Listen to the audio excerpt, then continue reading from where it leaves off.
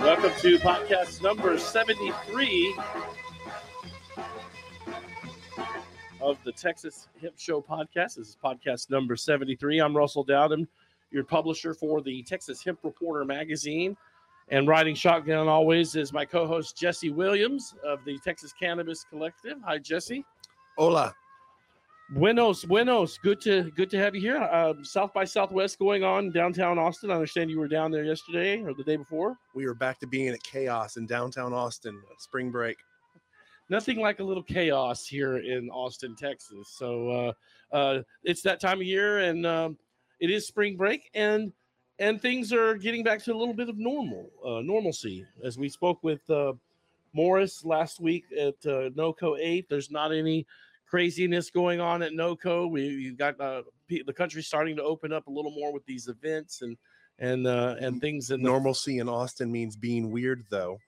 We are at podcast number 73 this week, and our guest joining us in from the West Coast is cannabis pioneer and co-founder of Harborside, Andrew D'Angelo, is chiming in via video. He and his brother Steve created the Harborside.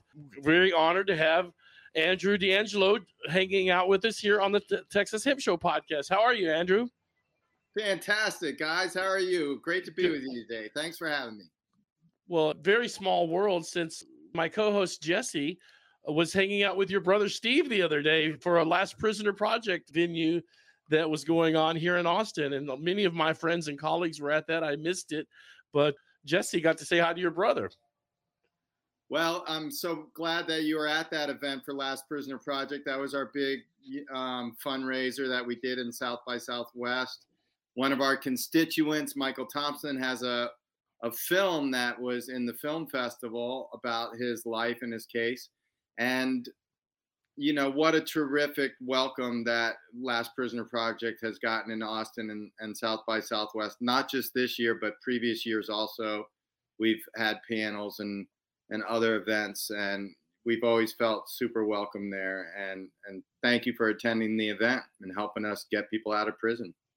Something that I wanted to ask, I was telling Russell about on my drive into the office, was that I asked your brother, what would be a great question for Andrew that he would do stellar on, but we don't hear, or nobody really asks him a lot about.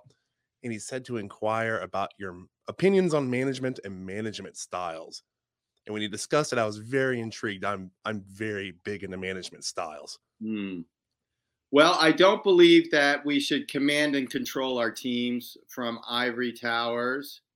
And I don't think the next generation of leaders wants to be told what to do and how to do it. I think people want to be able to make decisions. And so I want to, as a leader, I always try to empower decision-making downward in the organization so that we can learn upward about our customers and about our teams. You know, cannabis businesses are about people. People are the ones that plant the seeds, that harvest the plants, that make the plants into all these wonderful products we get to enjoy, the bud tenders that sell those products to the public, and all the different cannabinoids. You have a couple of them there in Texas now, and hopefully we'll get all of them to you soon enough. But we're a people business, and it's important to treat people with respect and to train them and give them the tools and give them development and a future that they feel is going to be one filled with growth and opportunities for them. And so that's how I like to lead.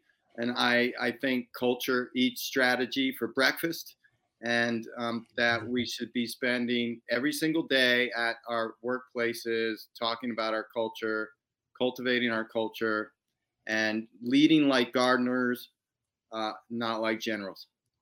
Yeah, they very much see the job as rewarding. They're accountable to their job, so they're very proud of the work they do, especially when they do it as a team. And I love that you're putting that forward. Yeah. I mean, we're all on the same team here, and that includes, I don't know, we're all Americans, right? We're all on the same team in that respect. We're all cannabis people. We're all on the same team in that respect. We care about social justice. We care about opportunity. We care about, we're entrepreneurs. We're not, we're capitalists. but we're capitalists with a conscience, I think, is kind of what our industry, I hope we're all working to create an industry that is capitalism with a conscience. And I think cannabis could really usher that entire movement into and be a part of ushering that into mainstream capitalism itself. And I know at the festival, South by Southwest, there's a lot of panels and speakers and topics about this very thing, and moving beyond where we just extract everything to make money from the earth and not pay attention to how we're going to make that sustainable. So and whether that be from an earth point of view or whether that be how we lead our teams, it's all we're moving to an era of holistic thinking and holistic feeling. And I think there's just great opportunities for us to bond with each other as we come out of the pandemic. We can bond on some of these concepts that I think people have reflected on a lot in the last couple of years. Andrew, you've been in the space here for a long, long time. What's your message to lawmakers, I guess, in Texas to get us, to push us over the line here with cannabis? Well, my message to elected officials everywhere is the same, because basically every elected official, believe it or not, even here in California, they're afraid of cannabis. And they're afraid that if they are pro-cannabis, that they'll pay for it with their jobs, that they won't get reelected. And that's simply not true. If you look at all the polling, whether it's polling in Texas or polling anywhere in the country, the people want this. And so that's the first message. If you come out for cannabis, you won't be destroyed. You won't lose your job. People will support you. You may be in a place where that support will be a little more quiet, and not everybody's ready to jump out of the green closet in Texas and pump their hands on their chest and say, "I am Stoner." But there are people that are willing to say, "Hey, look, I'm going to write you a check for your campaign. This weed thing I support. Let's get behind this. Yeah, let's get behind this, so I don't have to do this anymore." Right. Because until we're legal, it's so hard to come out of the closet, because you could lose your job, or you could lose the relationship with your pastor or your priest or your family, or whatever could be threatened. And those are risky things for people, man. People don't want to risk that.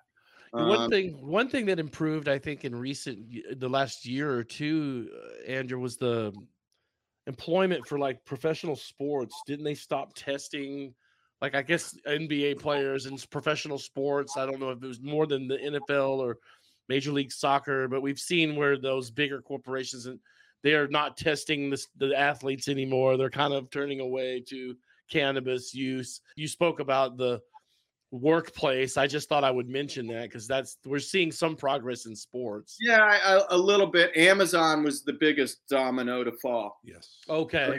Amazon was the biggest domino to fall. The NBA, interestingly enough, have not tested players for cannabis for a long time because they wouldn't have any league. NFL still does. And we have a professional American basketball player locked up in Russia for weed right now, Brittany Griner, that we can't forget about her. And so athletes and Ricky Williams, the football player who went to University of Texas, right there in Austin, he got in all kinds of trouble for weed and almost lost his career. And luckily he was able to come back from suspension, had even better years, which just goes to show you. He's one we want to get on the show. I've actually trying to find or locate Ricky. So I'll go to his website. I think it's Ricky Williams Life or something like that. Yeah, and he has a new brand of cannabis of his own that I wanted to get him on the show. I'll give you a little secret.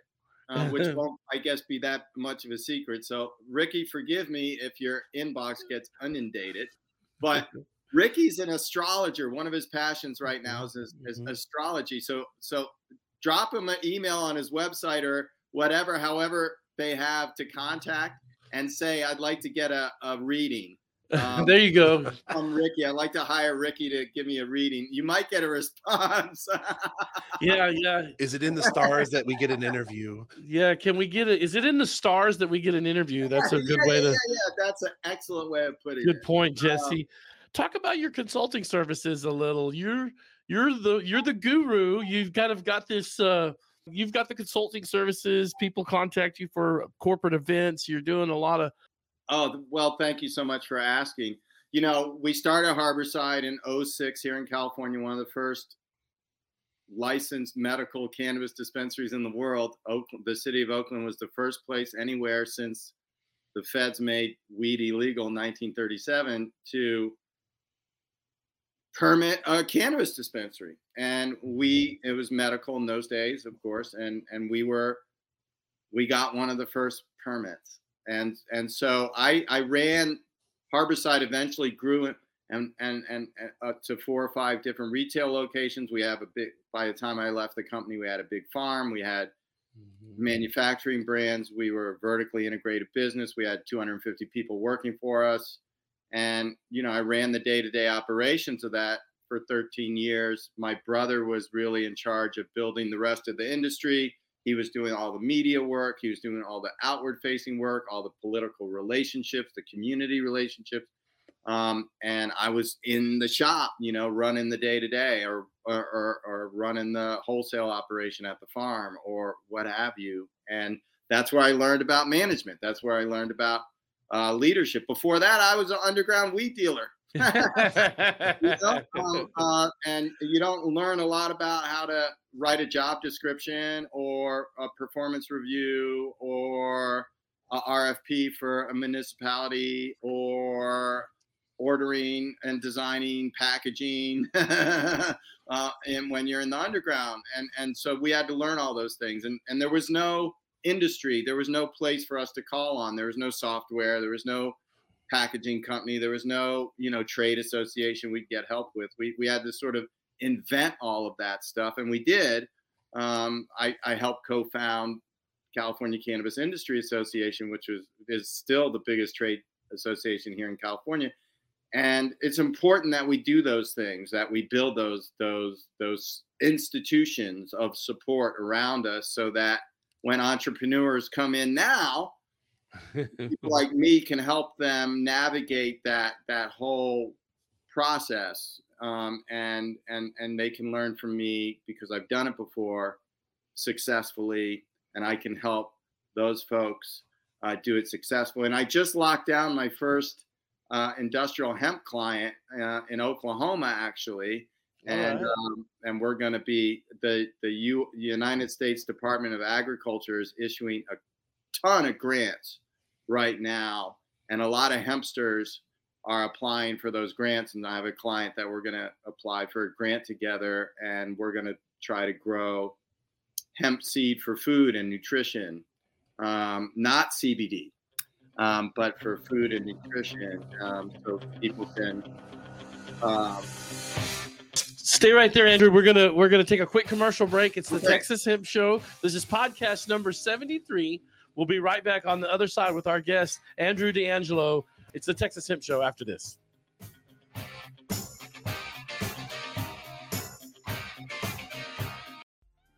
Hey, this is Cheech Marin, and you're listening to the Texas Hemp Show. Why take a chance with your hemp grow? Join Hemp Plan and avoid the risk. TPS Labs' exclusive hemp monitoring program. Hemp Plan members get one-on-one consulting from knowledgeable consultants who are available when you need them most. If you want to take the guesswork out of growing hemp and focus on what matters most, call TPS Lab today and ask for your free consultation. Take the next step to a successful harvest. Visit tpslab.com or call today at 956-383-0739. The Texas Hemp Reporter is available free at all CBD and smoke shops in Houston and Austin, Texas, expanding to Dallas and San Antonio this year. Cannabis is slowly becoming legal in Texas, so be sure to listen to the Texas Hemp Show podcast every week, wherever podcasts are available. The premier hemp and marijuana advocacy publication for Texas, the Texas Hemp Reporter magazine, mailed to over 2,000 licensed hemp producers in Texas. News, technology, trends, finance, culture, health, all things hemp in the Lone Star State. Now in our third year with more than 100,000 copies made available free at over 1,000 CBD and smoke shops in Texas. That's the Texas Hemp Reporter magazine and the Texas Hemp Show. Visit online at TexasHempReporter.com and listen wherever podcasts are available. Now, back to the show with your host, Russell Dowden. I'm alright, nobody but about me. Why you got to give me a fight? Can't you just let it be? I'm alright, don't nobody but about me. You got to give me a fight. All right, welcome back to the Texas Hemp Show podcast. This is show number 73. Our guest, Andrew D'Angelo, co-founder of Harborside, and he and his brother created Harborside way back in the day. Gosh, it's been, I don't know how many years, but co-founder there with the Last Prisoner Project. He's a real mover and shaker in all things cannabis, not just here in the United States, but internationally as well. Very honored to have Andrew chiming in with us here on the Texas Hemp Show podcast. If only, Andrew, we could get the lawmakers of Texas. They need a push. They need an oomph here in the Lone Star State, Andrew. Yeah, it's a really it's a big challenge in Texas because the legislature only meets once every 2 years, and if you don't make it during a year that they meet, you've got 2 more years before you have another shot at it. Yeah. And the enemies of cannabis, it doesn't take many of them to sort of stonewall a session. And I think you got decrim, right? Did you get decrim through the state?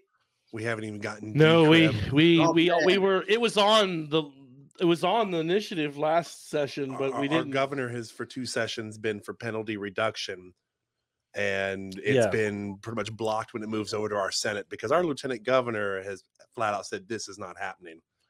Very tough on cannabis, so we've got to get better, more active with our voting and getting these guys, getting new leadership in. Hopefully, that change will come. Another stifling, another drag for Texas is that we don't get a voice on the ballot. There's no ballot initiative. We don't have, like unlike California, we don't have ballot initiative for state level items.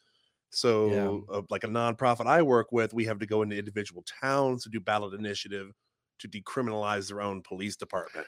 Because if that were true, if we had as voters that power, Andrew, I think Texans would have voted many years ago for cannabis. I think so too, and it's unfortunate that the ballot initiative process does not exist in all the states because it really is a powerful tool for people. Any tool can be abused by people who want to abuse power, and we've seen that happen a little bit with the initiative process in California. And it cuts both ways. Mm-hmm. You can get something passed by initiative that's very progressive, and then a couple years later, it can get reversed by people who are against it, who get enough signatures, get it on the ballot, and create enough energy to win. So, I think ultimately it's what you said. You got to elect better people. I mean, if you've got people at the highest levels of government in the executive branch that are so anti-cannabis in such a public way and in such a intense way, it's going to be hard to move things through there. It's going to be really, really difficult. Even if the legislature wants to do it, I assume the executive branch can veto it.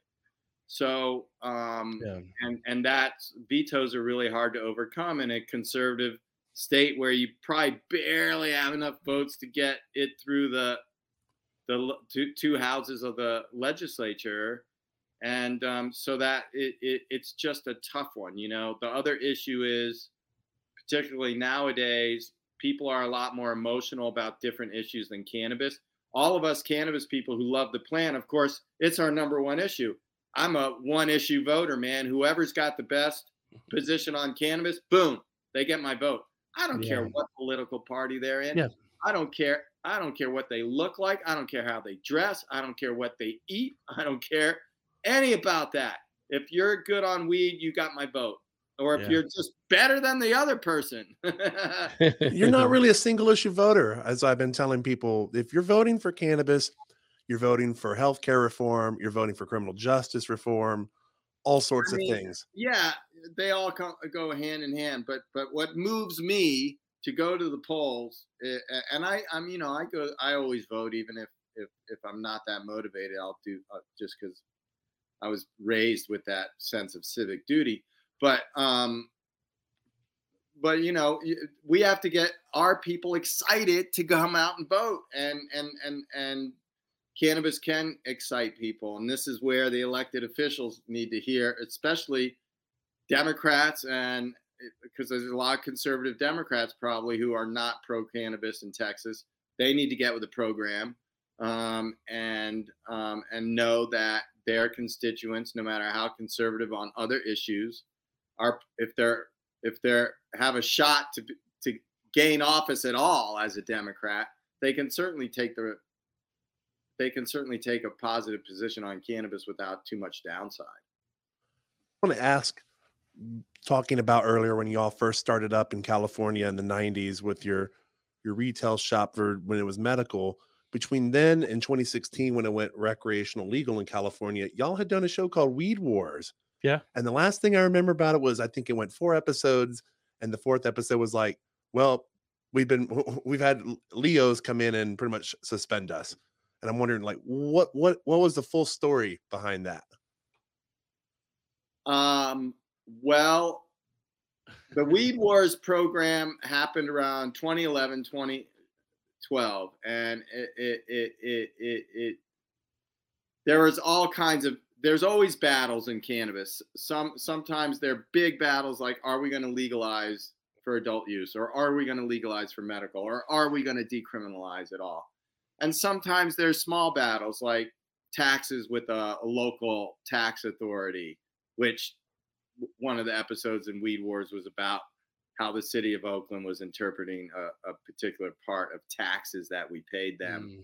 And so that was a big thing. But 6 months after Weed Wars aired, the federal government did try to shut down Harborside. It's too bad that the show didn't get picked up for a future season, because we really did have a war at that point that was existential. And we won that war. At least that particular battle. We didn't win the 280E war, which is the federal tax war that we fought. But they tried to shut us down, and by taking our buildings away from us through our landlords in forfeiture actions. It's called a forfeiture action. And we went to court and we won, and we were able to keep our doors open. So, these are the kind of wars and battles that we fight, and that you have to be willing to risk it all. I mean, there's a lot of people in jail in Texas who can attest to that right now for weed, that, gosh, we're trying to get out with Last Prisoner Project, and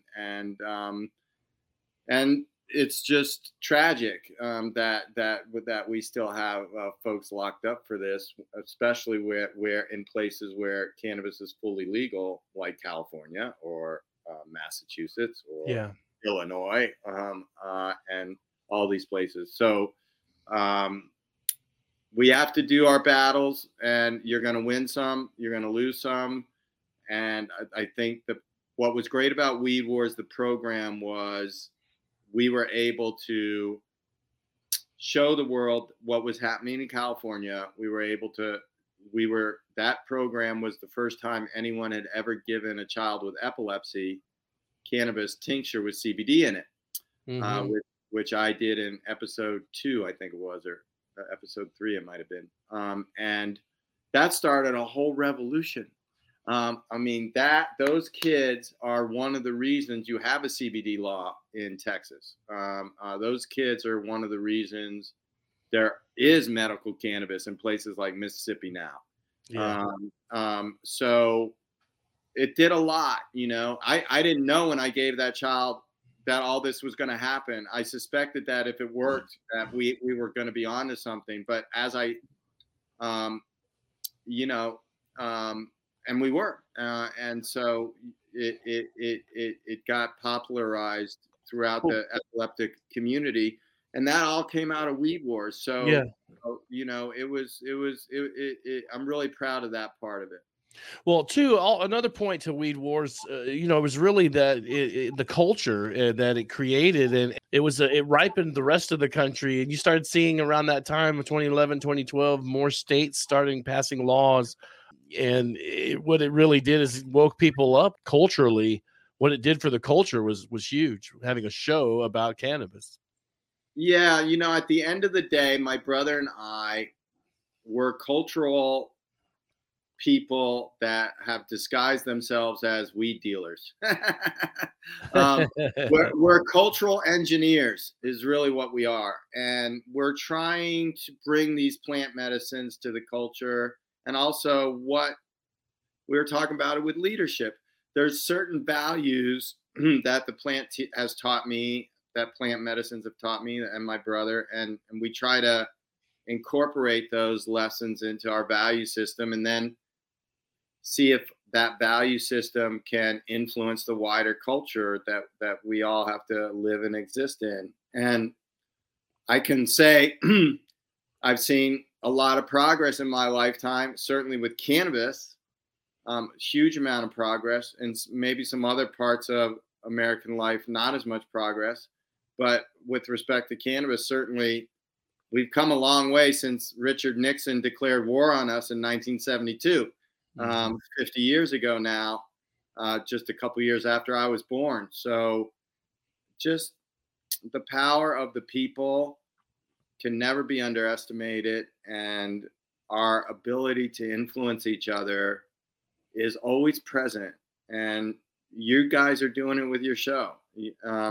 Right there in Texas, there's all kinds of folks I met several years ago, and I got to go out there for an event with a very grassroots group that was trying to get decrim done at that time. And it's one, we're all like little actors in a giant play, and and the play is, you know, going to change the world culturally and is changing the world. You are changing your own little world where you are, or you know, bigger world. Texas is a pretty big place. So, and that's how it's done. There's not one hero that rides in on a white horse for our community. It's all of us working together, knowing that every day is hard. Every day is not easy. In places like Texas, it couldn't be more hard, you know, in many respects. So, but we keep at it.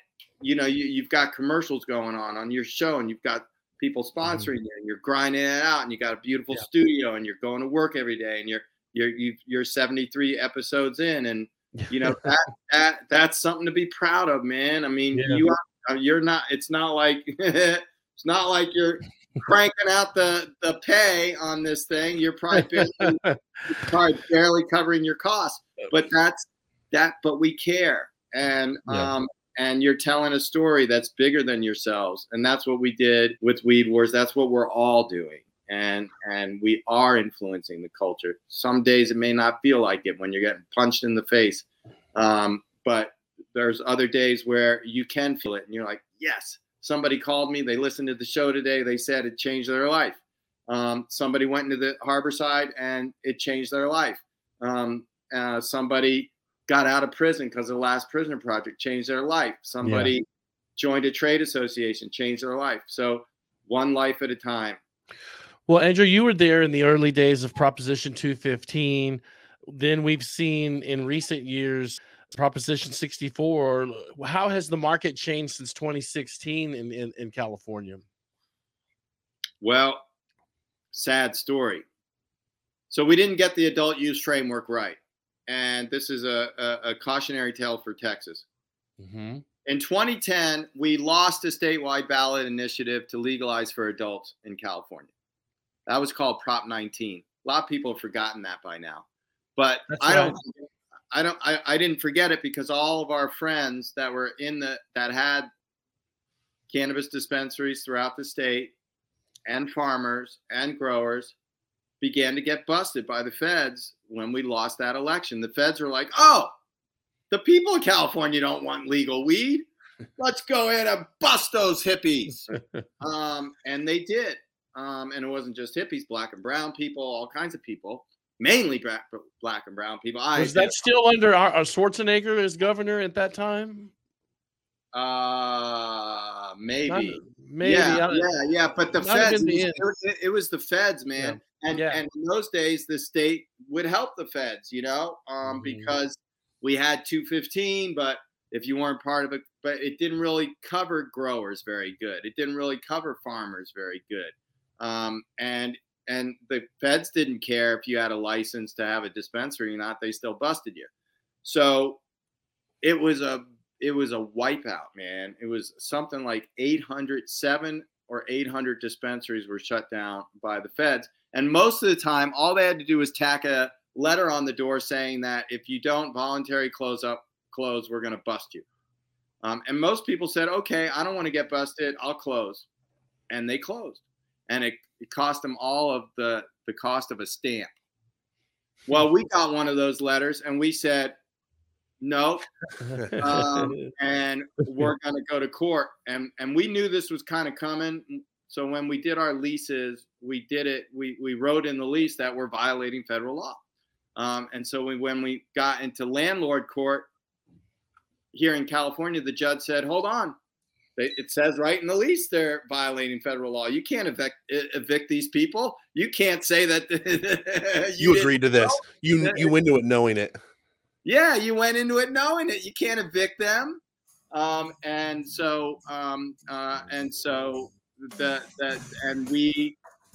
They knew that if they busted me and my brother, because we had done so much media, because we had done Weed Wars, they wouldn't get a jury to convict us. And so they couldn't do that. And so, so we won. Stay right there. We're going to take another quick break. Our guest, Andrew D'Angelo.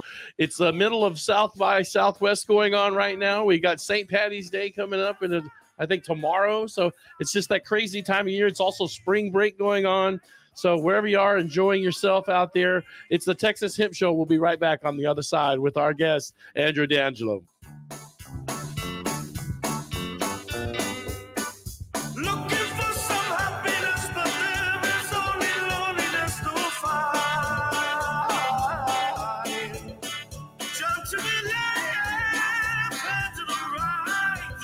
Why take a chance with your hemp grow? Join Hemp Plan and avoid the risk. TPS Labs exclusive hemp monitoring program. Hemp Plan members get one-on-one consulting from knowledgeable consultants who are available when you need them most. If you want to take the guesswork out of growing hemp and focus on what matters most, call TPS Lab today and ask for your free consultation. Take the next step to a successful harvest. Visit tpslab.com or call today at 956-383-0739. You're listening to the Texas Hemp Show, sponsored by The Loot. The Loot, helping vape and smoke shops deliver the most innovative products to customers. Constantly creating new products that people love. E-liquid, salts, CBD topicals, tincture flower, edibles, and Delta 8. Your customers will be shouting, "Give me The Loot." The Loot, creating high-margin products for vape and smoke shops. Contact us today at thelootjuice.com for all your vape, CBD, and Delta 8 needs. Mention Texas Hemp Reporter for 10% off. Give me The Loot.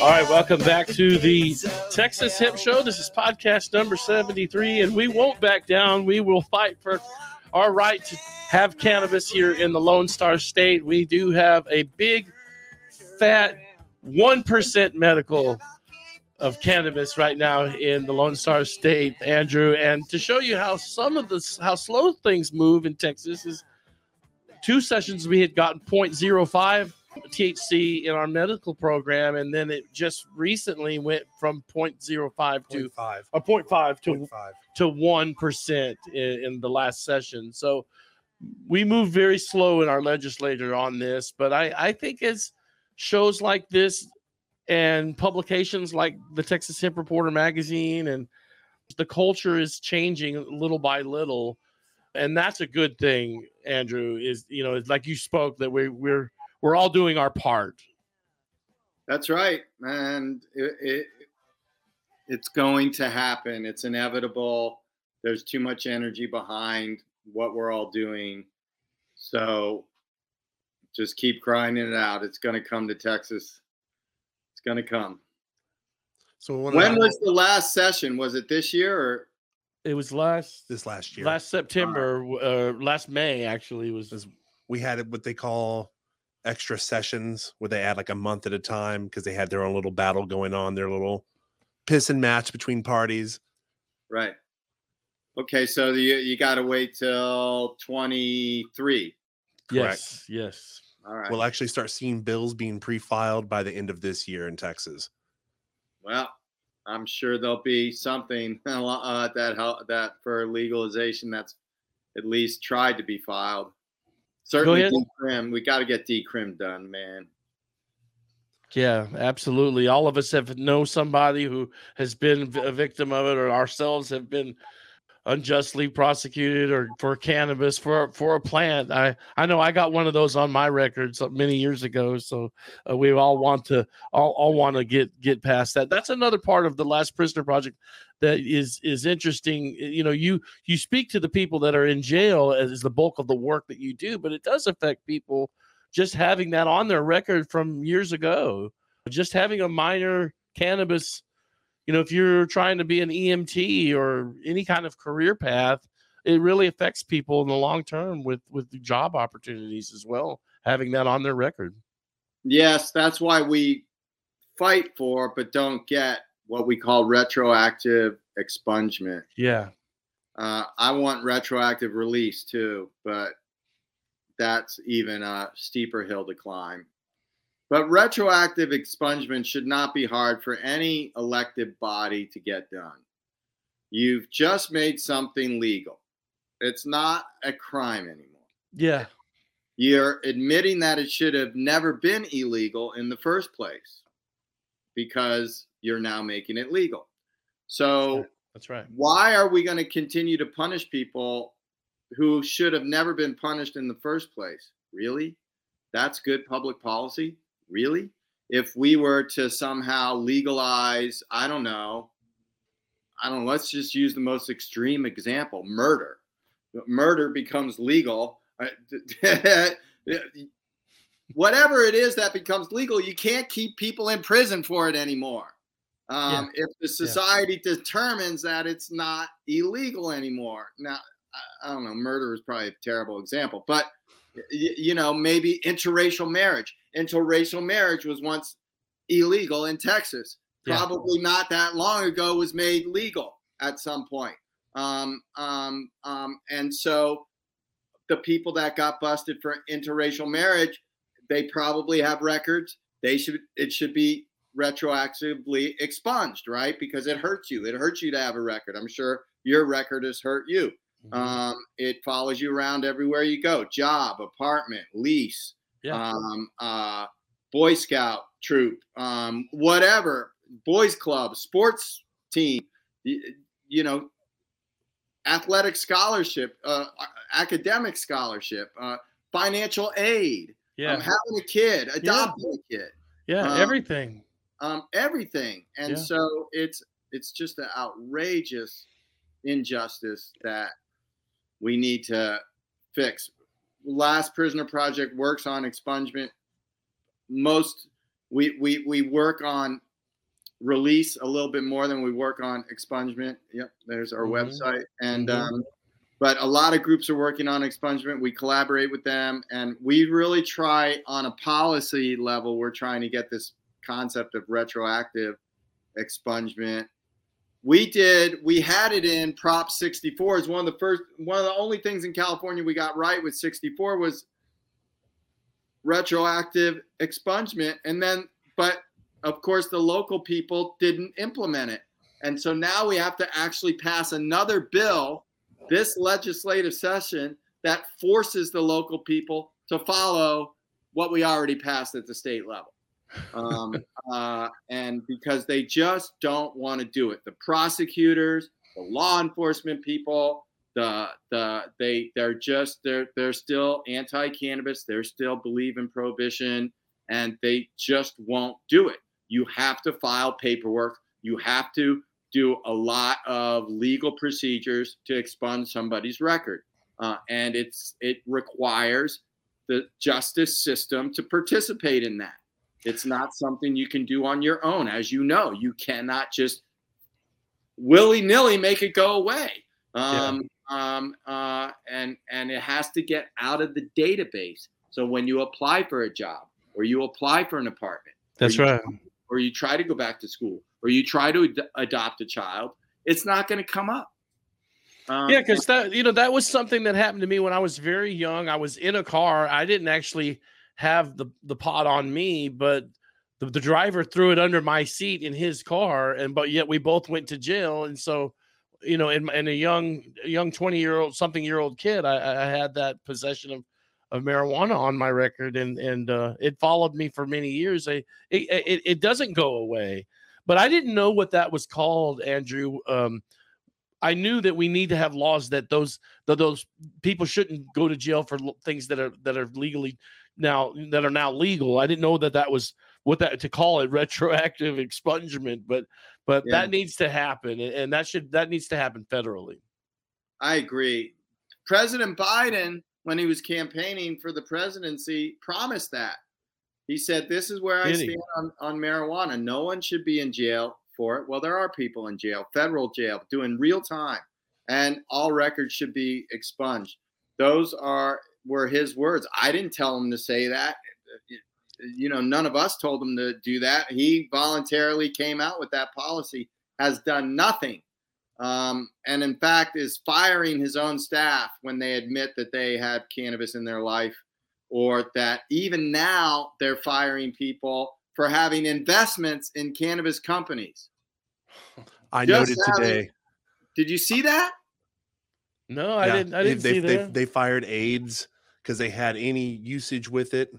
And I made note today with my own nonprofit on Twitter today that today is exactly 420 days that Joe Biden has been in office. Oh, wow. Oh, really? And yet he has done nothing with that campaign promise whatsoever.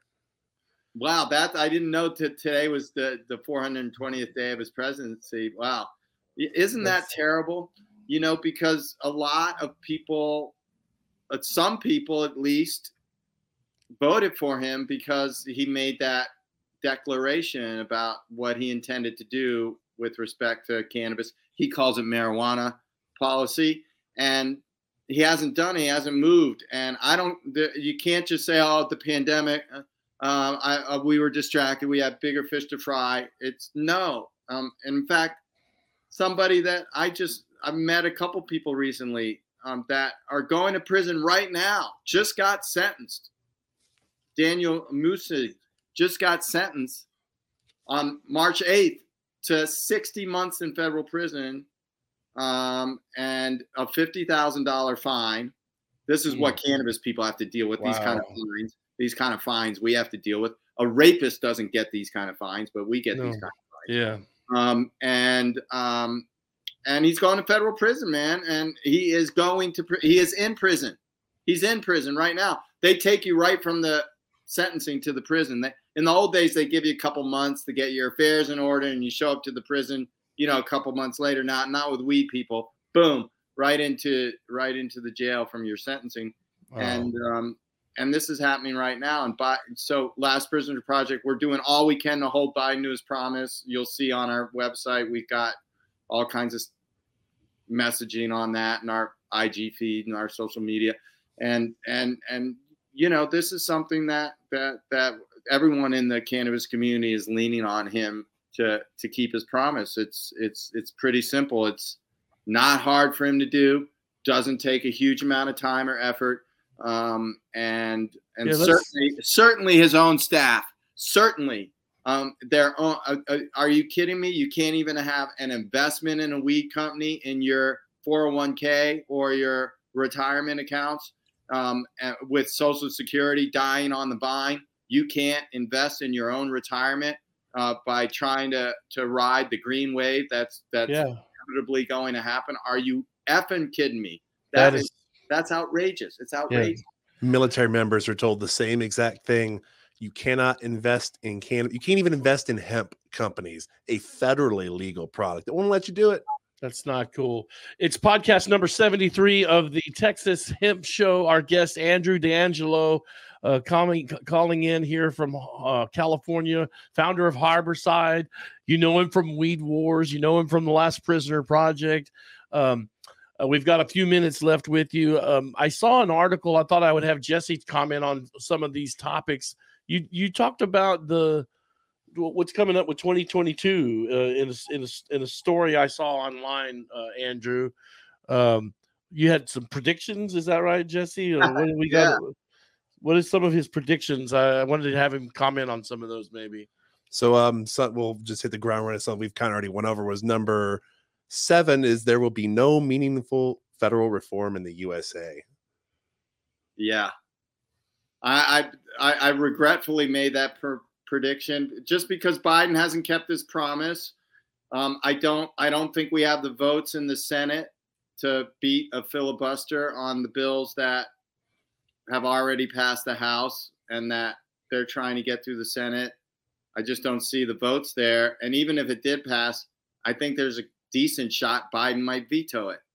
And you'd never get an override on that veto. So those are the only ways you can change it. Those are the only ways you can change it, man. I'm sorry. It was a terrible thing to have to predict.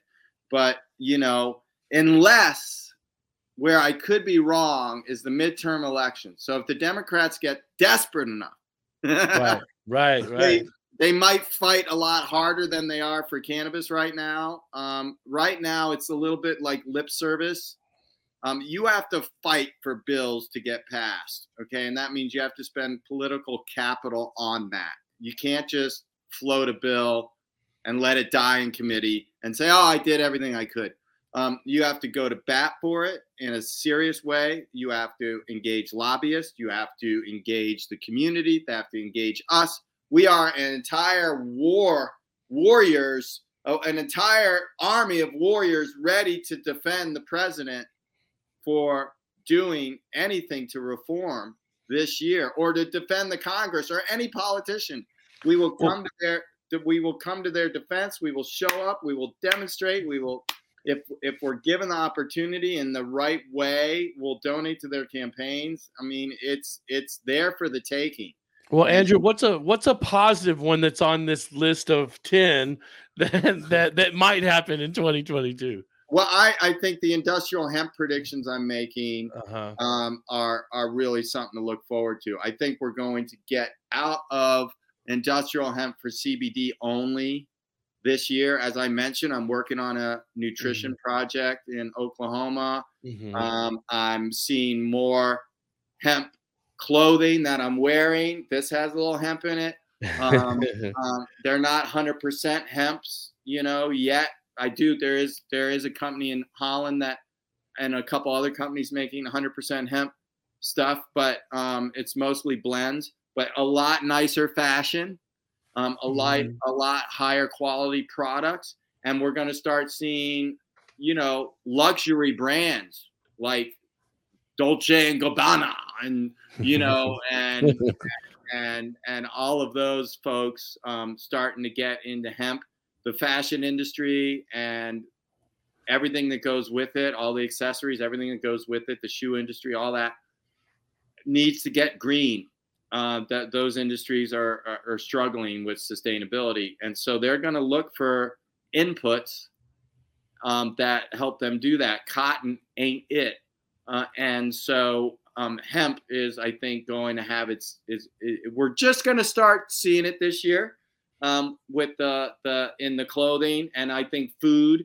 There's a great little hemp pasta company out of Brooklyn, Spagnoli, and they make a hemp durum wheat blend pasta that's delicious. I eat it all the time, and that's made from American hemp. That's all American hemp, not Canadian. And I think we'll start to see the hemp food products coming online that are American, like this company in Brooklyn. And I'm real excited about that. I think that industrial hemp is Mexico legalizing cannabis. Yeah. Well, my friends in Mexico are telling me it might not happen this year. I thought for sure it was going to happen this year. We still might get it this year, but the conservative politicians in Mexico, just like in Texas, have a way of stonewalling these things. And so I was down there in 2019 in October because the deadline to pass it was October 31st, 2019. And, the Supreme Court gave them another period of time. And then there was a new election, and then a whole bunch of new people came in, and then there was more delays. And but if not this year, any year now, it could still happen this year in Mexico. I'm still hoping that prediction. I see your brother Steve's always down there in Mexico doing stuff. He's like working with farmers and different things. Oh yeah. We had Steve on in the magazine last summer, and he's got something cooking always down there in Mexico. He goes frequently down there. Oh yeah, we're hot on Mexico. We believe that there's going to be a really good framework down there. That I think they'll learn some of the bitter lessons that we've learned in California and other places about getting the framework right. But until the framework's voted on and passed into law, we have to keep working with the people down there and to a certain extent fighting for what we want. Our guest, Andrew D'Angelo, we got a minute or two left with you here. I guess fire off the website, tell folks how they can support what you're doing and the work you're in with the Last Prisoner Project. Also tell us what you got coming up in the next few months as we get into the spring. Where's Andrew D'Angelo going to be for 420 in the middle of April next month? And just tell us what you got going on with you this spring as we get into 2022. Well, great. The first website I want everyone to go to is lastprisonerproject.org, and you can go to our tab Get Involved, or it might be Get Active, one of those two. And you can learn how you can support Last Prisoner Project just as an individual person. And it doesn't mean donating money. It can also mean writing a letter to a prisoner and doing other things to volunteer and help out. What are you doing for 420? Where's you? Yeah, 420. I'm probably going to stay in the Bay Area, and I'll probably go to more than one event. There's an opening of a social equity dispensary that I'm probably going to go to called Rosemary Jane. And then there is a big event that Weed Maps is doing at Hippie Hill and Golden Gate Park in San Francisco. So I might get a chance to scream in a microphone for a minute or two at everybody. And then a few days after the 420 event, I'm attending another music festival in Guerneville, California. That's going to be raising some money for Last Prisoner Project and speaking there. And that's on the 23rd. And there's all kinds of, nobody is owning 420 yet. So there's not one seminal event yet. Yeah. There's all kinds of different ones all over the place. So I know there's some cool stuff happening in Miami. There's some cool stuff happening in New York and LA's. And this is really the first 420 that people have been able to have in person. Yeah. Been a while. And I think give us another year or two. I think that we'll all get, a lot more events that will draw giant crowds and will become cultural icons. It's going to happen at some point. And, when that happens, I'm sure me and my brother will be speaking at that one, wherever that is. It's a pleasure having you a part of the Texas Hemp Show podcast and checking in with us as we get closer to the spring and get ready for 420. But we wish you a continued success, and chime in with us anytime. You're always welcome to down here in Texas. Well, guys, thank you so much for having me, and keep up the good work. All right, thank you. There he goes. That's Andrew D'Angelo from Harborside fame and Last Prisoner Project work. Stay tuned. We'll be right back on the other side for a final break. It's Russell and Jesse here with the Texas Hemp Show podcast, number 73. We'll be back after this. Told them you were living downtown, driving all the old men crazy. The boys are back in town, boys are back in town. Hey, this is Cheech Marin, and you're listening to the Texas Hemp Show. The Texas Hemp Reporter is available free at all CBD and smoke shops in Houston and Austin, Texas. Expanding to Dallas and San Antonio this year. Cannabis is slowly becoming legal in Texas, so be sure to listen to the Texas Hemp Show podcast every week, wherever podcasts are available. The premier hemp and marijuana advocacy publication for Texas, the Texas Hemp Reporter magazine, mailed to over 2,000 licensed hemp producers in Texas. News, technology, trends, finance, culture, health, all things hemp in the Lone Star State. Now in our third year, with more than 100,000 copies made available free at over 1,000 CBD and smoke shops in Texas. That's the Texas Hemp Reporter magazine and the Texas Hemp Show. Visit online at TexasHempReporter.com and listen wherever podcasts are available. Now, back to the show with your host, Russell Dowden.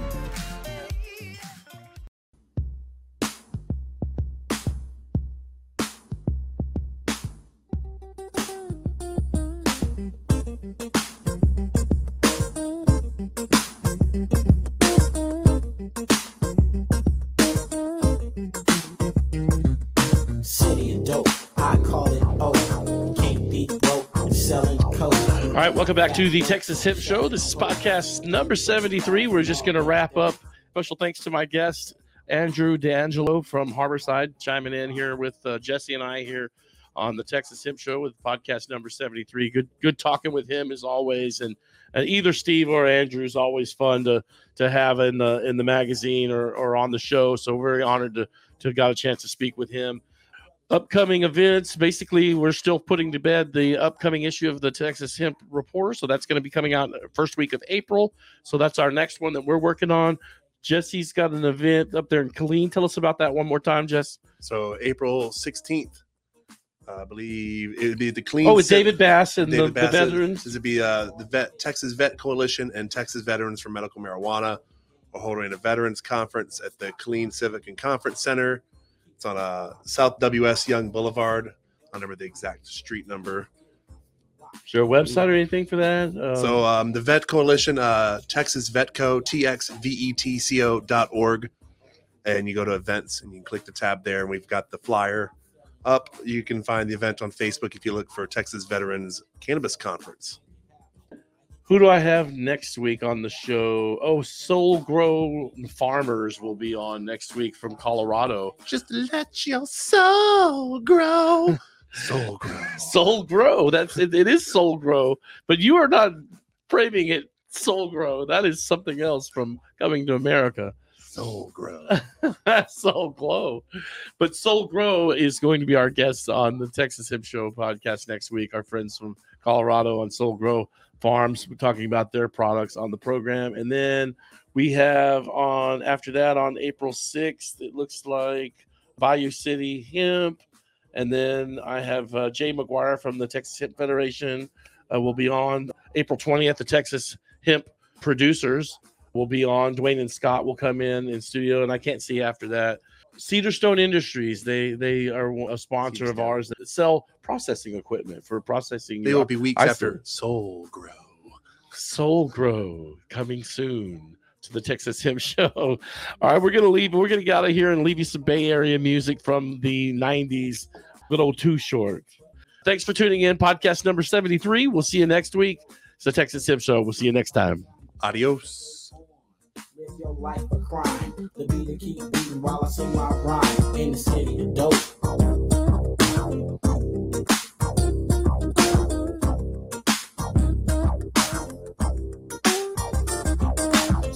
smoking weed.